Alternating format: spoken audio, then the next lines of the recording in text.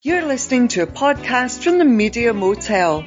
Coming up this week in episode 466, quizzing on the Freeway in bottom gear, Jimi Hendrix and the 27 Club, and Brothers in Bands breakups and makeups.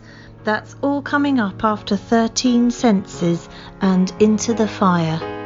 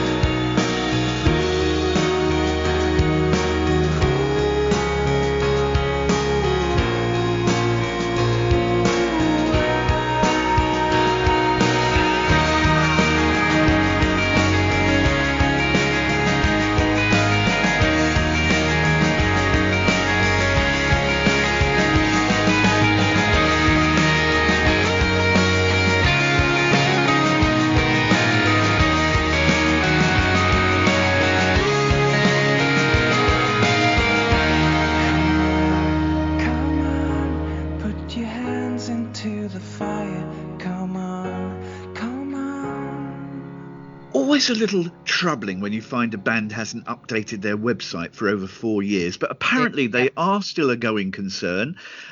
From Penzance in Cornwall, and with a single that reached number 35 in the UK in 2004, 13 Senses and Into the Fire. I really like that tune. I always thought they could have been bigger than they were, if you see what I mean. Yeah. At one point, they might, they're sort of epic kind of widescreen music. I thought, they might do an Embrace, they might do an Elbow, that sort of thing. And yet it never quite, you say they are still going, which I'm pleased about, but it never quite happened for them at the time. And I'm sorry about that. They did a very nice version. I think it was for Radio 1, but you can get it elsewhere, of Last Christmas by Wham. And there's something very sort of wistful about them, and I've always enjoyed them. They're sort of epic, but not in a bombastic way. So 13 Senses, if only everybody had enough sense to get into them. Very good. Well, hello, thanks for joining us for the Parish Counsel podcast. It's episode 466. I'm Terence Stackham, and here's our chance to end all the speculation and get to the truth. Is it true you're moving to America to take over the Ellen show, Juliet Harris? I mean, my friend then listed all the famous Ellens and went, oh, they could get Ellen Burstyn to do it, and then they wouldn't have to change any of the branding. Unfortunately, do not have Ellen in my name. I don't know. I quite like being nice to people, so maybe American primetime TV is not the place for me. I don't. No, you've got no chance then. No, it's never going to work, is it? But anyway, I'm happy to be here with you on this podcast with all the lovely people that take time to listen to us. Hello.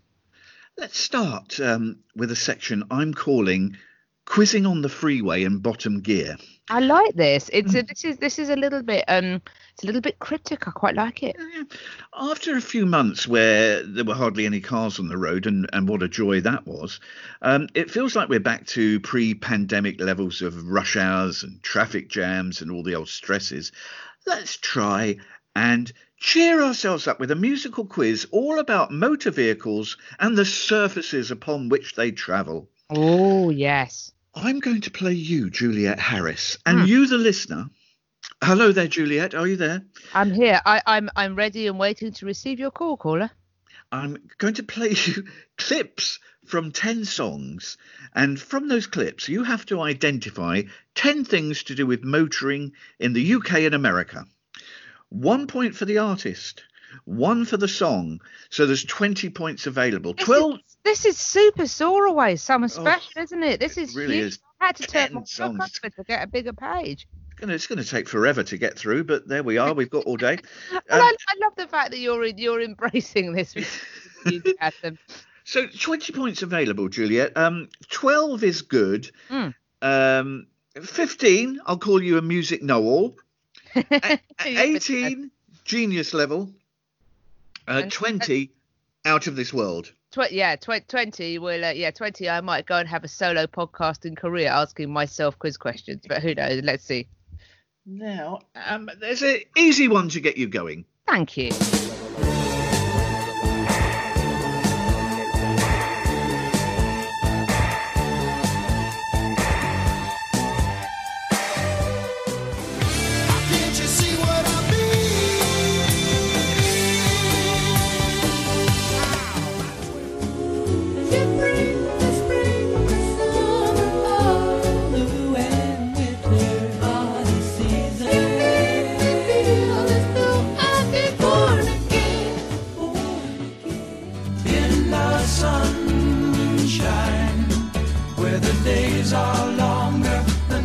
Stronger than moonshine. But it was Saturday night. I guess that makes it alright. You see, what have I got to lose? And honey, I say, baby, who's gonna tell you when it's too late?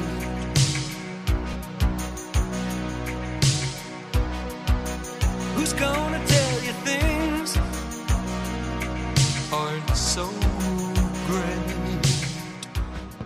Woo! Come some of the work gets kinda hard, and this ain't no place to be if you plan on being a star. Let me tell you, it's always cool, and the boss don't mind sometimes if you act the fool. Come on inside.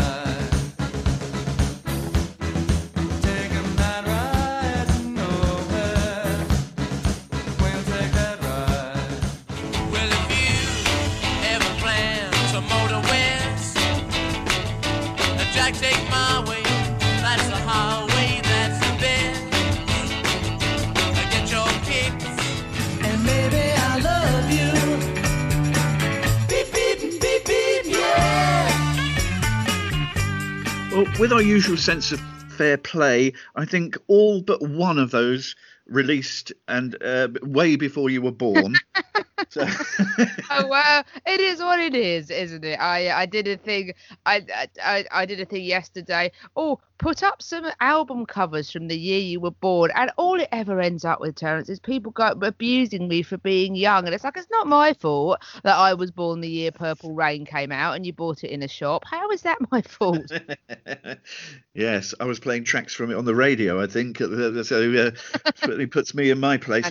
Now, listener, let's see if you can beat Juliet this week. I think you can. I had a bit of a slow start, but I did have a good run towards the end. Oh, so let's okay. see what's happened. So the opening. I mean, I was hampered by the fact that you chose such banging tunes that I have to get up to dance on a couple of occasions. Anyway, we got a Gary Newman and Cars to start with. 2 points to start with. Number 1 in the UK in 1979. And the record, when I used to play it in bars, was always greeted with affection by people, and people that were born after it came out as well. People even younger than me, Terence. I know it's hard to believe, who were very keen on it. The second one, I've got a blank. I'm afraid I couldn't quite place it. This is where the listeners are going to score. Yes, they are. It was Van Halen and Jump. Of course it was. I just struggled. The next one made me laugh out loud. So well done, Sir Terence. That's Oh Laurie by the Alessi Brothers. That's right. American listeners, what you call a truck, we call a lorry. That was it. You are a renowned wit, Terence, always. I got another blank for number 4. You've played them a lot on your smooth sailing show, this band. Yeah, I don't know. Okay, I'll give you the band and then see if you can get the song for half a point. Right. It's America. Oh, was it a horse with no? No. A horse with no. Ventura Highway. I wouldn't have got that. So yeah. I've missed out on my 2 points. There is no Ventura Highway, by the way. The Pacific Coast Highway goes through Ventura County, but there is no actually road called Ventura Highway. There you are, fact fans. Honestly, people in rock bands making up roads just when you think they weren't wild enough. Let's see if you can come back. Yes, I'm on a better run now. Yeah. The Red Corvette by Prince. One of the great opening lines of all time. I guess I should have known by the way you parked your car sideways that it wouldn't last. Great opening line. That is excellent. After Our Own Hearts, I feel. The next one, Drive by the Cars. The song that I suggest, well done, yes, you're right. The song that I suggest made far more people contribute to Live Aid than any Bob Geldof swearing. Yes. Have you ever seen? I know you were only a year old. I have seen it. So yes, I completely agree. That was a very powerful moment. Brought the day to a stop. Yes. You know, there was all this sort of fun and look, there's Status Quo, there's Adamant, and then suddenly David Bowie introduced this, and the day just sort of shivered. Number 7. Well, that's another point at which I had to get up to dance. Thank you very much. Nice to hear that again, and to be reminded again, another tune which is a keystone of my live music sets when I DJ, and people are always very keen on this. That is Car Wash by Rolls Royce. Number 1 on Billboard in 1976, and from the Grammy-winning album. Yeah, absolutely. And also there was a film as well, wasn't there? Oh, yes. Yeah, it was from the soundtrack of the movie, yeah. That's quite. 8, Road to Nowhere by Talking Heads. The only one from after you were born. And probably if I had to pick a tune from all of them, that would be near the top in terms of my favourite tunes on that. Song described by David Byrne as a joyful look at doom. I think it's a great description. That's a brilliant description. Right, David Byrne as well. Now, the next one, I think I've got the artist. The song is Route 66. Yes. I think that's the Rolling Stones version. It is the Rolling Stones version. And what's the remark about this is it's from a time when the singles market was everything. It was really booming. This was their 12th single release in 18 months. Wow, that is prolific, isn't it? That's yeah. That is that, which means they must have all bunched together in the chart at once, mustn't they? Really, because how would they stop selling? Well, here's a peculiar thing, Jules. I can't remember the titles a few before it and a few after it, but they actually went on a run. I think it was the next time, and then went on a run of about 3 or 4 singles that didn't get in the charts at all. That's really strange. Out of those 12 singles, about 5 didn't chart, and yet the ones before it went to number 1, and the ones after it went to number 1. It's most peculiar. I've just got it up in front of me now. I feel like I'm on one of those sort of news programs. So yeah, you're right. Route 66 did not chart in the UK. No. It's weird. They had Come On, I Want to Be a Man and Not Fade Away. We're all Come On was 21, and the other 2 were top 20 hits. You Better Move On was an EP that didn't do anything. No. Carol didn't do anything. Tell Me didn't do anything. It's All Over Now got to number 1. Yeah. Time on My Side didn't chart. Little Red Rooster got to number 1. Heart of Stone, What a Shame, Route 66 and Under the Boardwalk didn't chart. The Last Time got to number 1. Isn't that peculiar? A number one, Really then weird, 3 or isn't 4 it? nowhere, and then another number 1. Very odd. Maybe they were releasing too many singles too quickly. Well, 12 in 18 months. Number 10, I got a feeling you're going to get. Yes, it's Drive My Car by our fabulous Beatles boys. From Rubber Soul, described by George Harrison as his favourite Beatles album. It replaced The Sound of Music at number 1 on the UK album chart. So Doesn't that tell a story of what was going on in the Yes. 60s? It really does. absolutely. Let's see. 2, 4, 6, 8, 10, 12, 14, 16 out of 20. That's all right, isn't Makes it? you a music know-all in our categories. Well, I mean, people have always called me a Noel, and not with the kindness that you. So I'm quite pleased. Thank you. I think the listener may have done a bit better there, but I think it's quite possible. Yes, who knows? But anyway, some marvellous tunes. But yes, I don't think I'll laugh at anything as much today as I did at hearing "Oh Laurie." I think that's so good. Well done. Now, it's not all over yet for you, Juliet. I You've got think it's all over. It's not a chance for redemption here, because we've got 3 bonus questions in a section called 3 bonus questions. Ah, yeah, indeed. They're all multiple choice, and they all relate to artists we just heard. Oh, nice. Okay. The Beatles. You may remember them. To quote Martin Prince from The Simpsons, I'm aware of their work. The Beatles interrupted the recording sessions for Rubber Soul on the 26th of October 1965. Why? And I'm going to give you 4 options on all of this.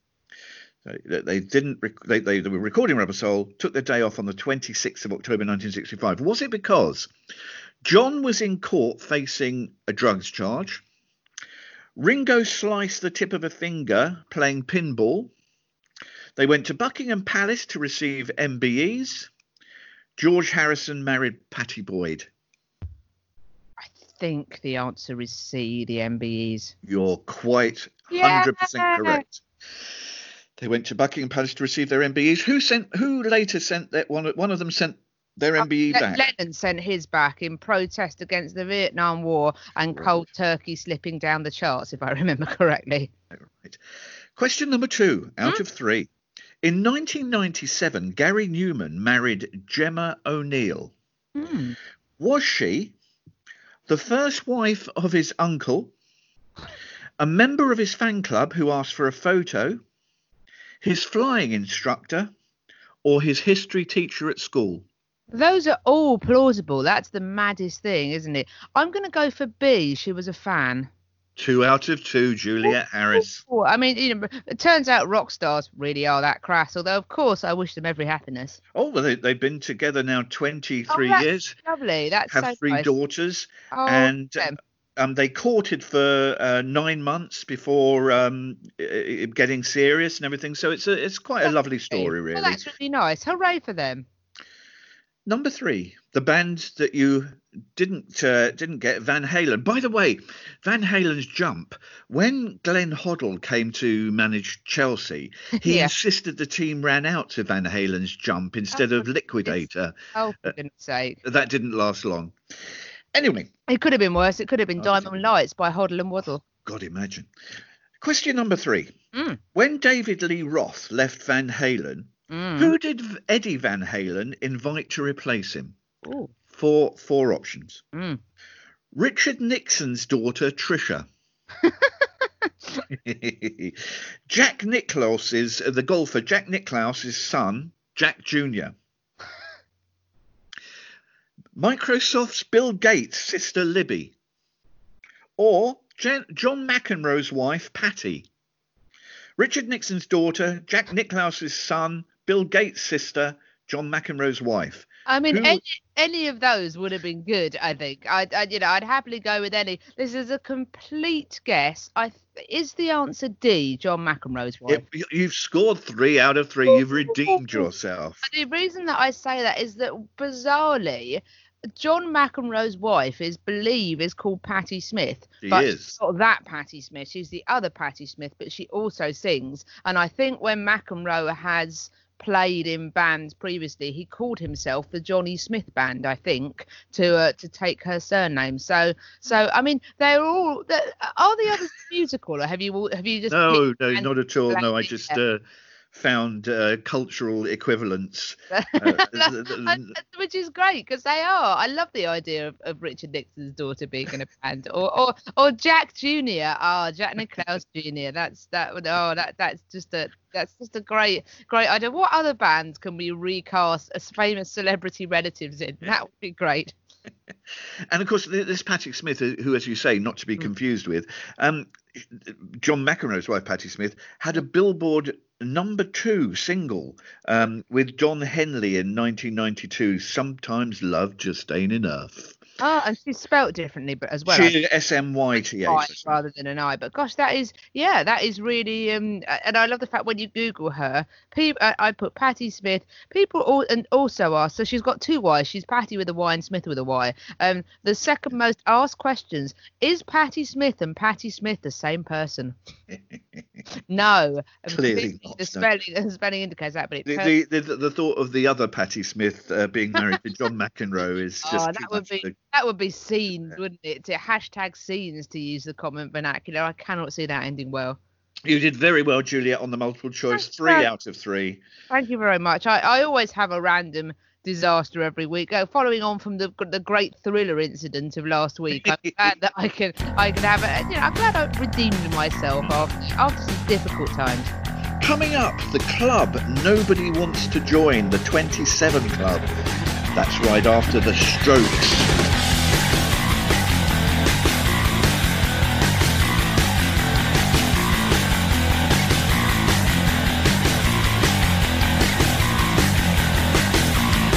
Everybody sees me, but it's not that easy. Standing in the light field, waiting for some action, Oh, but why won't you come over here? Why won't you come over here? We got a city to love. Why won't you come over here? We got a city to love. Oh, time grudges. We die slowly. I know you miss the way I saw you. And cold, you're so cold, you're so cold, you're so cold.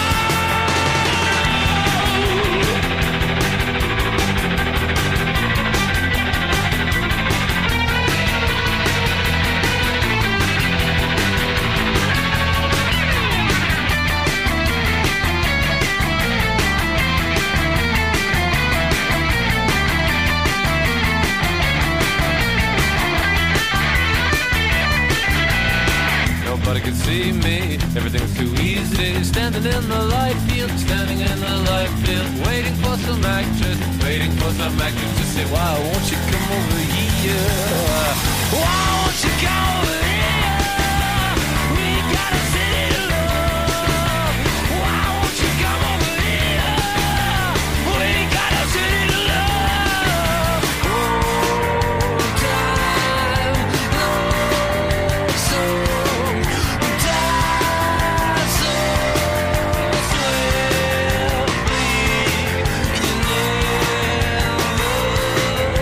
trust me. For a while it was nice, but it's time.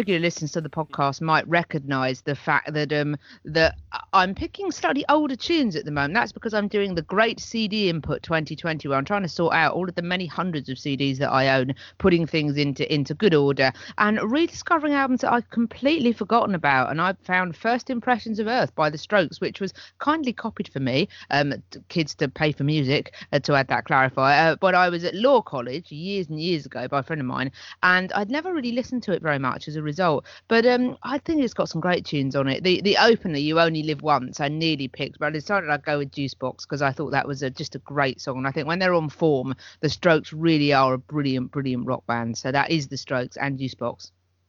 It's very odd that they've only made the Billboard Hot 100 once, and it was with this song, which only made number 98. It's their only Billboard entry. It's all, but the funny thing is, maybe I might throw out one of my theories about this. Feel free to write in and tell me I'm dreadful.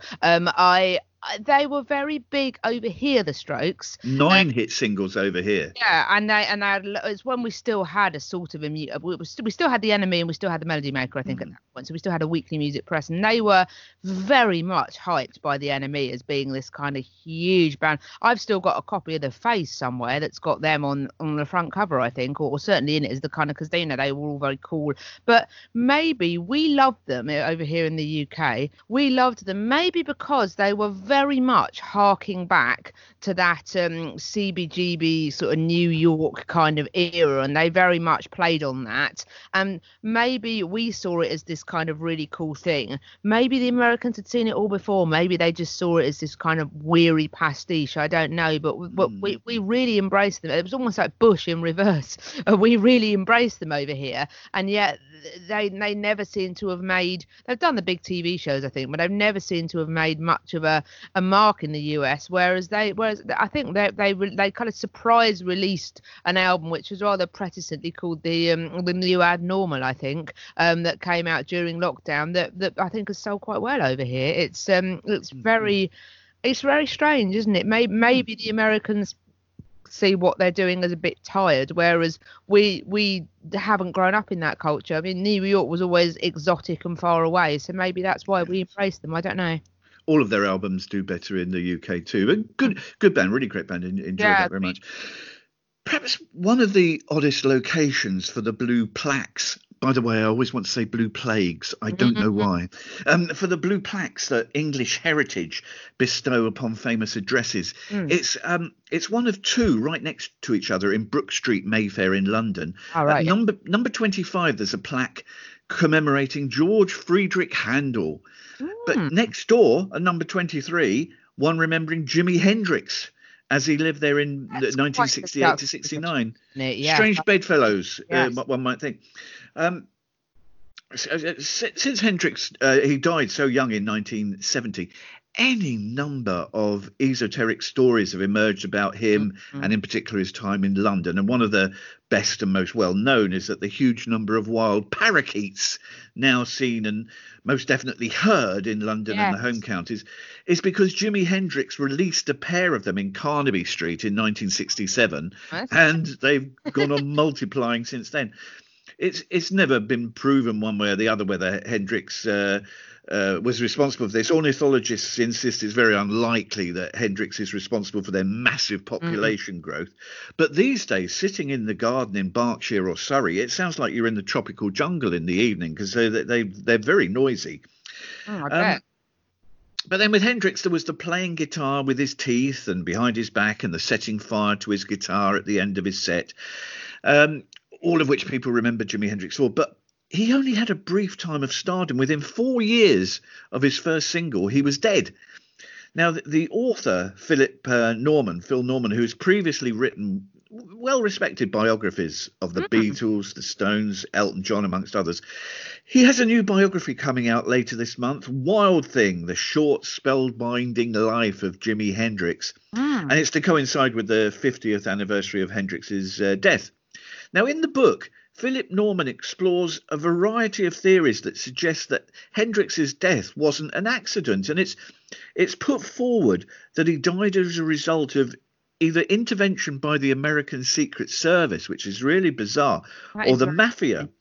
but both are given credibility by Philip Norman. It's, they're not just wild stories. There's a lot of background information as to why those theories have some credibility. It's an interesting book. Strange, but it does sound interesting. Yeah, it's worth investigating. Now, Hendrix, of course, died at the age of 27 and thus joins the notorious 27 Club. Jules, do you think there's anything in this suggestion that rock stars are almost doomed to die at 27? Well, I've been thinking about this because I'm thinking there must be some science or logic behind this, because it is really strange. Looking at this, I've been doing a bit of research, looking at various articles, and I've got one up now that has got 6 people in front of me that all died at the age of 27, and they are, left to right, Janis Joplin, Kurt Cobain from Nirvana, Brian Jones from the Rolling Stones. Oh, that sounds quite catchy. Jimi Hendrix, Jim Morrison from The Doors, and Amy Winehouse, who all died at the age of 27. Now, there are various. You say that Phil Norman's sort of come up with quite, credible reasons for slightly wacky theories. There are loads of really strange theories online involving Satanism and tarot and all kinds of slightly unexpected stuff. Part of me thinks, are people trying to write this into a story? Yes, these 6 big rock stars, pop stars, died when they were 27. Quite a lot of pop stars and rock stars don't die when they're 27. In fact, the very vast majority don't die at the age of 27. So maybe these few examples people are trying to make, and it's a good story. It's an interesting story. We're talking about it now, aren't we? The idea that people, that 27 is this sort of mythical age. Part of me, even if it is a thing, which part of me thinks maybe it's being written into a thing on relatively little evidence when the vast majority of people don't in the rock industry die at that age. Robert Johnson as well being the other person that died at the age of 27, apparently poisoned by somebody's jealous husband, so the story goes. Part of me thinks, well, maybe that's the time at which, and this article, I think it's the Adolescent website, points out that all of these people that passed away, perhaps with the exception of Johnson, but we don't know a lot about Johnson, it's all very shrouded in mystery, but sticking with these 6, they all died at, well, you could say the peak of their powers, really, or certainly at the height of their popularity and at the height of their fame. They were all enormous by this point. And part of me thinks, well, if you do start off in the business of rock and pop music, it's largely a young person's game, isn't it? That's not really changed over time. And particularly once we hit the 60s, it became something that younger people did and were able to become successful at relatively quickly. Maybe by the time you get to 27, you've got a few years of success behind you, and in the rock and pop music world, success inevitably means substances, doesn't it, by and large? So it means drink, it means drugs, it means general high living, doesn't it, and living life at a very fast pace. Maybe at that point you've made enough money to be able to destroy yourself. I don't know, but certainly it's interesting. The fact that it was around that time makes me that these people have passed away at the same time makes me think that perhaps rock and pop careers have a certain trajectory that move in the same way, and maybe therefore around that age you're likely to have reached a certain point of fame and success in your career, and the way that you manage that then decides, well, I was going to say, well, whether or not you live or die, I suppose, to put it very bluntly. But a part of me doesn't want to think that it does exist just simply because there's been so much nonsense written about it. But part of me thinks, well, maybe if you look at it in terms of a general sort of trajectory of how a career moves, maybe that makes more sense of it. People hit certain points at a roughly similar time. I think that's very incisive what you say, because although I've got a couple of statistics here which I'm going to throw at us, which seem to disprove the 27 thing, I think the point that you've just made kind of actually comes back at it, because a few years ago, Deanna Kenny's professor of psychology and music at the University of Sydney, it's a very unusual combination, isn't it? It Professor of psychology and music. She sounds good though. You should get. Why am I doing this with you? You should get her on. She'd be much well better. It's interesting because I think you've made a point that she didn't explore, because she wrote a paper looking at the ages at which pop stars die by she had a study of 12,665 musicians who died between size. I like that. That's a nice size sample. Yeah, that's right. Musicians who died between 1950 and 2014, and And she did conclude that both male and female pop musicians died far younger than the average population, but not with any significance at age 27. In fact, of that survey of the 12,000 odd, only 1.3% of musicians died at 27. The spread was right through the age ranges, with the most common age being 56 years old, 2.3%. That is interesting, yeah. Well, that's the end of the stats, but I think where your point is very well made, and as I say, incisive, is that, okay, these musicians, 12,665, they wouldn't all have been at the level of fame of Jim Morrison and Amy Winehouse and so on and so forth. And I think that's the key to it. So despite these statistics, it could be that if you're so unbelievably suddenly wealthy, famous, and have access to every possible addictive form that you could possibly have, then maybe if you become famous at sort of 19, 20, 21, by the time you come to 27, you've tried everything. Your life could very well be in a spiral, as nearly every single one of those people that you mentioned was. So maybe that's the defining thing that this lady, that Deanna Kenny, didn't establish, was that whilst it's not significant 27 with all musicians, perhaps 27 is very significant with very, very famous and musicians with tons of money and resources.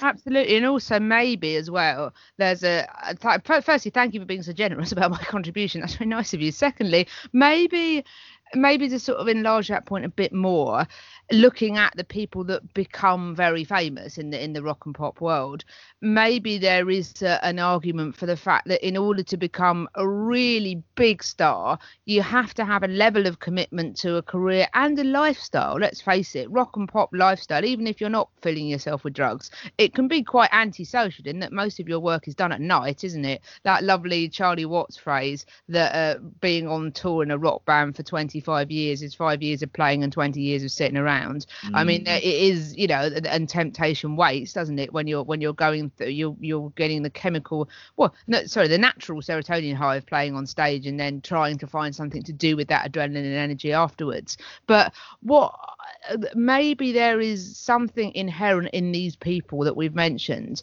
In order to be very famous, it's the same way as comedians, really, I suppose. If you're, looking for attention in that kind of way, is there something in not I don't want to say inherently flawed, but there's something slightly different in your psychological makeup, I think. And maybe the more famous you are, the more pronounced that is, and vice versa. The more pronounced that is, the more famous you become, because you don't necessarily have limits in what you'll seek, if you see what I mean. Yes, absolutely. I think Miss Kenny, the professor, she has a really good, sort of poignant addendum to her survey. She conclusion was that with musicians often dying much younger than the general population, she says there's an ever-growing need to discover ways to recognise and assist young musicians in stress, which I think is a nice point. But I'm thinking that's easier said than done, because living life to excess has been the lifestyle of choice for musicians since Hildegard von Bingen discovered hallucinogenics, Absolutely. Well, that's a name I didn't think I'd hear on this podcast today. Thank you for broadening my mind, if you pardon the pun, in that context. But the other thing that you said, that's a really interesting point. Firstly, that will become very key, I think, in the next few years, as it becomes apparent the difficulties that the live music industry is now in, which we're hearing a lot about through the Music Venues Trust and that sort of thing. Also, I wonder if, and this is probably a topic for another time, but I wonder, just as sort of a signpost at the end of this, we hear lots of statistics saying that a lot of young people don't drink. Now that we hear that this is almost becoming not exactly a teetotal generation. Maybe this is partly to do with the demise of nightclubs, I don't know, but that young people are less interested in drinks. So I wonder if we will have a new generation of pop stars that make the 27 Club defunct just simply because they don't do that sort of thing. I don't know. Yeah, I think that's true, and it's certainly from a sort of sample of the young people I know. That's that's their lifestyle of choice as well, I think. Coming up, is it a good idea to ask your brother to join your band? I wish I'd never said anything. Very rash comment. That's next, after this brand new single from Mac McAnally. Should I go to work Should I go fishing? Whatever I do, it's gonna be alright. When the sun comes up, I'm a man on a mission to laugh and love and try to keep it light. 'Cause every day is once in a lifetime. Once in a lifetime, every day. And right now just might be the right time. There's only one right now, either way. I can't find a reason not to keep on smiling, come what may. 'Cause every day is once in a lifetime.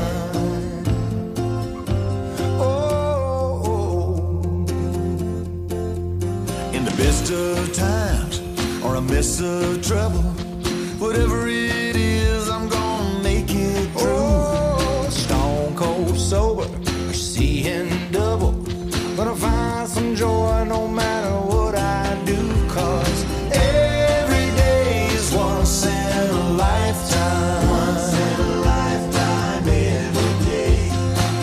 And right now just might be the right time. There's only one right now, either way. I can't find a reason not to keep on smiling, come what may. 'Cause every day is once in a lifetime.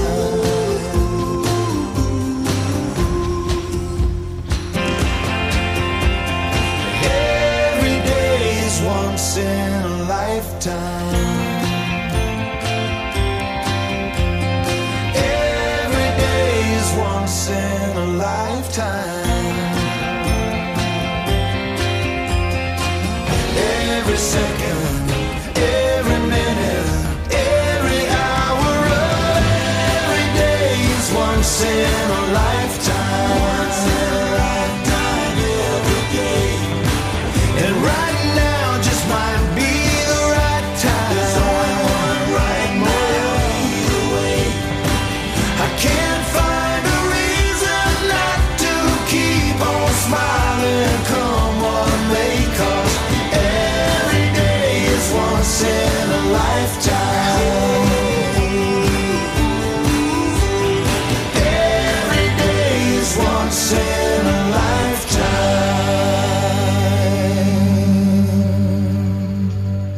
I heard this on an American radio station during the week and immediately really loved it. It was written when the two featured artists bumped into each other when going out for breakfast a few months ago. From the upcoming album of the same name, the new single by Mac McAnally featuring Drake White, Once in a Lifetime. I really very much enjoyed that, and also that story about them bumping into each other on the way to breakfast. That's really nice, isn't it? That's a very Nashville style story, isn't it? Well, so and so was here and we were here, so we thought we'd hook up. But no, I enjoy. I'm not a natural sort of country pop fan, but everything that comes across our radar on this podcast, either by you or our listeners, I like very much. Yeah, it's a great track. A couple of weeks ago, when we played a track by the band Embrace, you rashly said something along the lines of how supportive and generally ace it must be to have brothers or sisters in your band. Oh, I forget that you keep the receipt for everything I say on this podcast. I make a note of everything. So I made this mental note of this because immediately into my mind came the Gallagher brothers, of course, who have been throwing metaphorical daggers at each other for over 10 years. Tim Finn left his brother Neil in Crowded House in 1991. And in UB40, it's difficult to track which Campbell brother is in which splinter group of the band and who's talking or not talking to his brothers. I love the fact, by the way, that during the somewhat ill-tempered Labour leadership contest of 2016, where Owen Smith ill-fatedly ran against Jeremy Corbyn, we discovered during that long and tedious campaign that not only were there two different versions of UB40 now, with one brother in each, but also that each faction of, and I use this word deliberately, each faction of UB40 came out for a different leadership candidate. That kind of sums it up, really. Tom Fogerty had a long-standing animosity with his brother John, leaving Creedence Clearwater Revival in 1971, never to return. So I put it to the jury that it's an act of recklessness to form a band with your brother. I mean, so I would come back to that and say, yes, I partly agree with you. Let's put it this way. Forming a band with family is either going to go really right or really wrong. There doesn't seem to be an in-between, does there? It's either going to be brilliant or it's going to be atrocious. Or more accurately, it's going to be brilliant for a bit and then you fall out and it's really atrocious.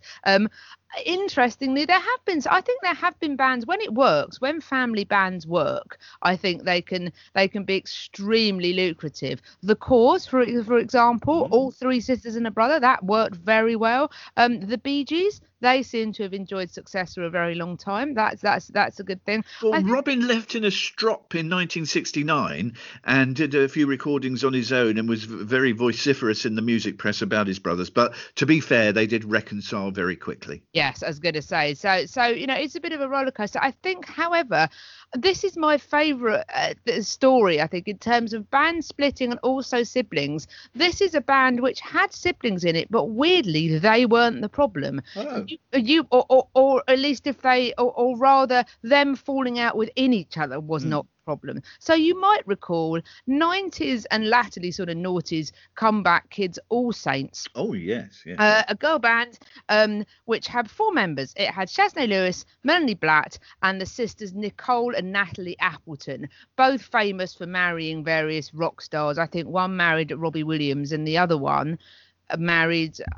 Did he marry Liam Gallagher? She married Liam Gallagher, yeah. Yeah, and one man was in a relationship with anyway. And then it all went terribly wrong. But having said that, so the sisters, they were also made with Melanie Blatt an ill-advised performance in that film. Was it Honest, the gangster film that Dave Stewart directed, which Shaznay Lewis was sensible enough to stay away from that. But anyway, the Appleton sisters, Shaznay Lewis and Melanie Blatt were seen as the more sensible songwriting members. I think Shaznay Lewis was the main creative force. Very much so, yeah. By Melanie Blatt. It was them that originally formed the band themselves and then somehow came across the Appleton sisters. I think they might have been friends of Melanie Blatt from stage school or something, Sylvia Young or something like that. Anyway, they all ended up in this kind of band together. But it was always the case that the Melanie Blatt and Shaznay Lewis were seen as, the serious ones, and the other two would go to the opening of an envelope.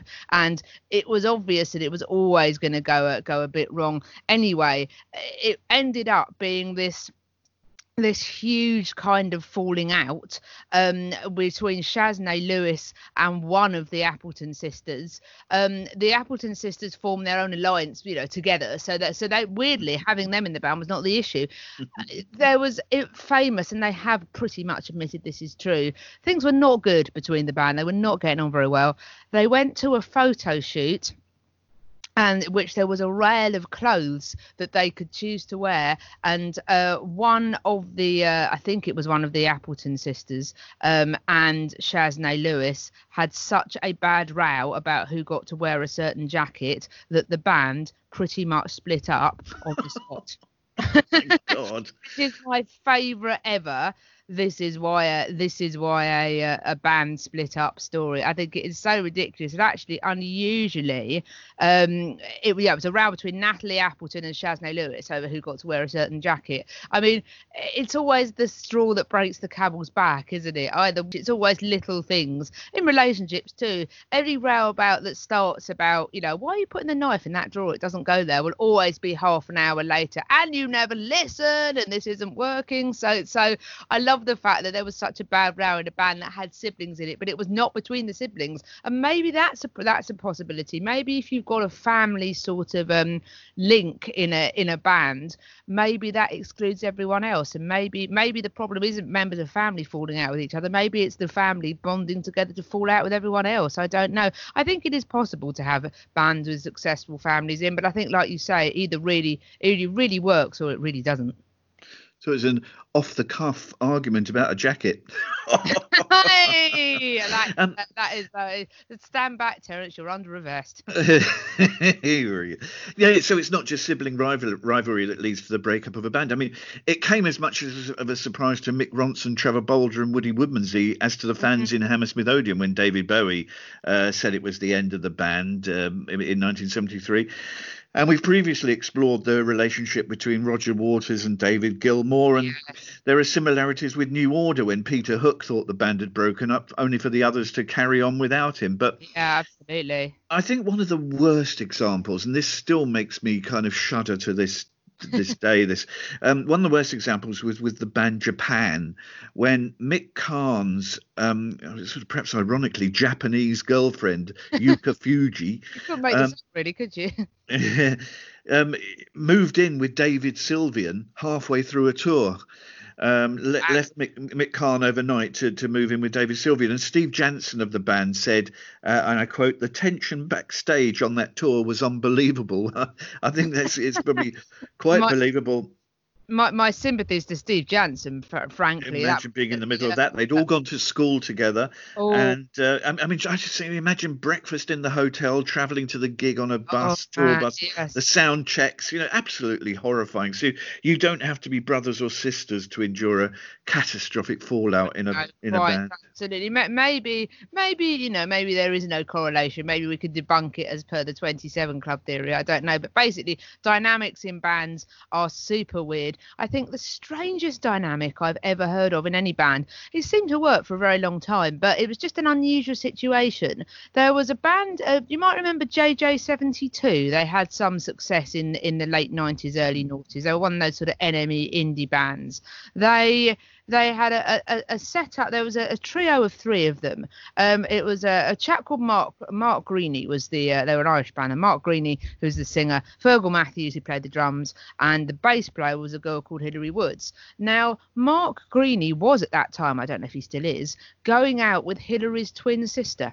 Oh, Lord. Which is a really strange setup, isn't it? And if there's only three of you in a band, there's not a lot of places to hide, are they? So yeah, maybe sometimes there's an issue if you get people outside the band involved. I don't know.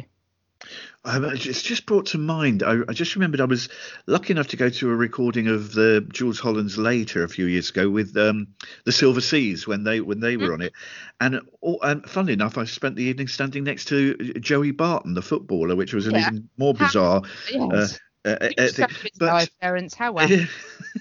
But where I was standing was right next to where the Civil Wars were going to perform. Gosh, yes.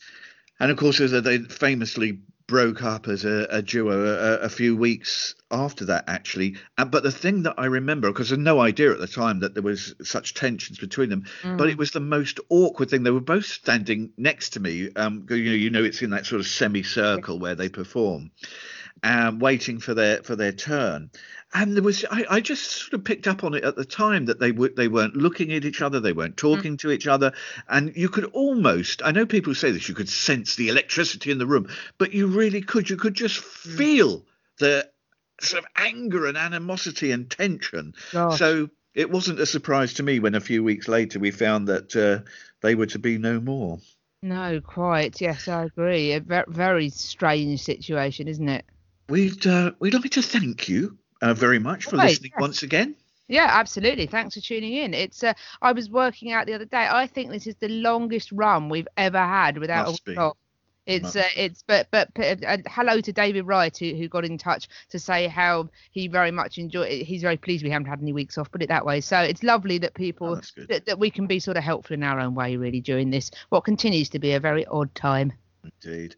Now, Jules, if you're not flying out to Warner Brothers in Burbank, I'm guessing you're going to be hosting your radio shows. Yeah, I thought, why go and make loads of money when I could sit in my spare room and make none at all and just have fun with people that listen to my shows. I do a couple of radio shows at the weekend. If you listen to this podcast regularly, you will be more than familiar than that. And as if you follow me on social media, I'm sorry I bang on about it. But anyway, I've got a little Mixler channel. If you go to the site mixler.com, which is mixlr.com, and you can search my name on there and sign up to my channel, or just keep that in your sort of favourites folder or whatever you want to do. Then on Saturday evening from 5 till 7, I do the Saturday Social, which is Northern Soul, Motown, Mod, etc. And this week the theme is Stacks of Stacks. Everything you'll hear. Oh, lovely. Oh, that's going to be good. that'll be quite good, I would think.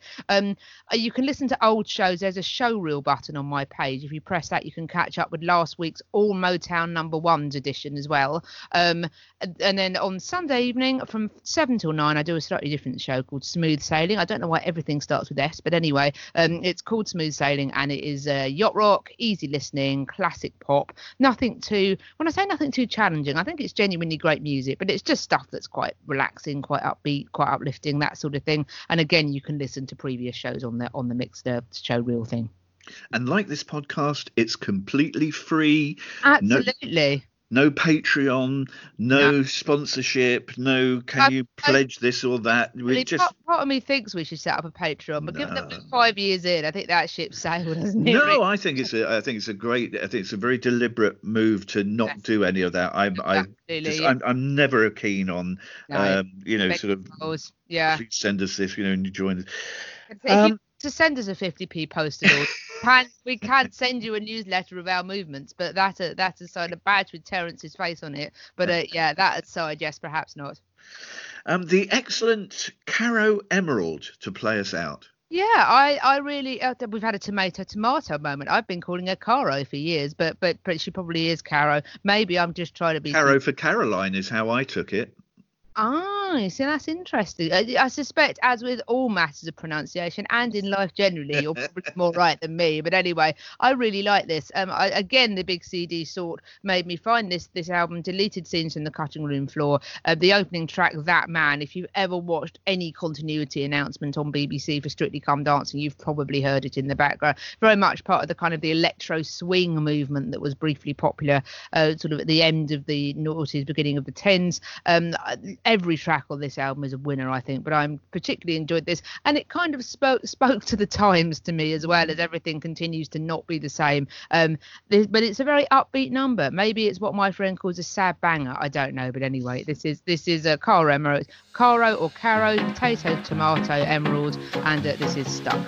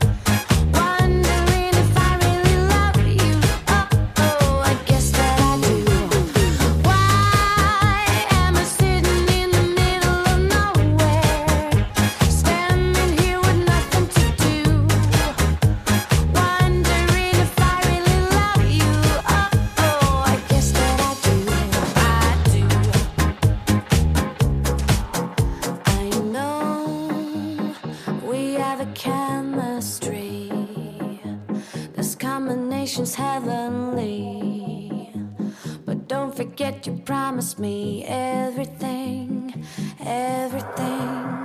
I know we have a chemistry. This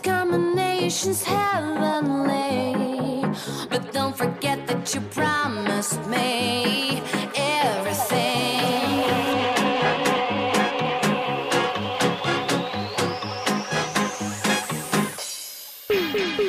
Why am I sitting in the middle of nowhere, standing here with nothing to do, wondering if I really love you? Oh, I guess that I do.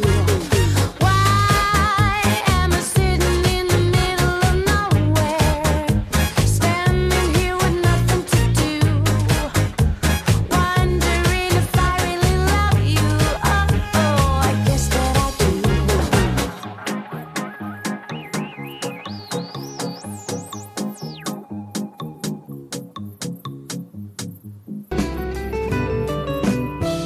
You've been listening to a Parish Counsel production.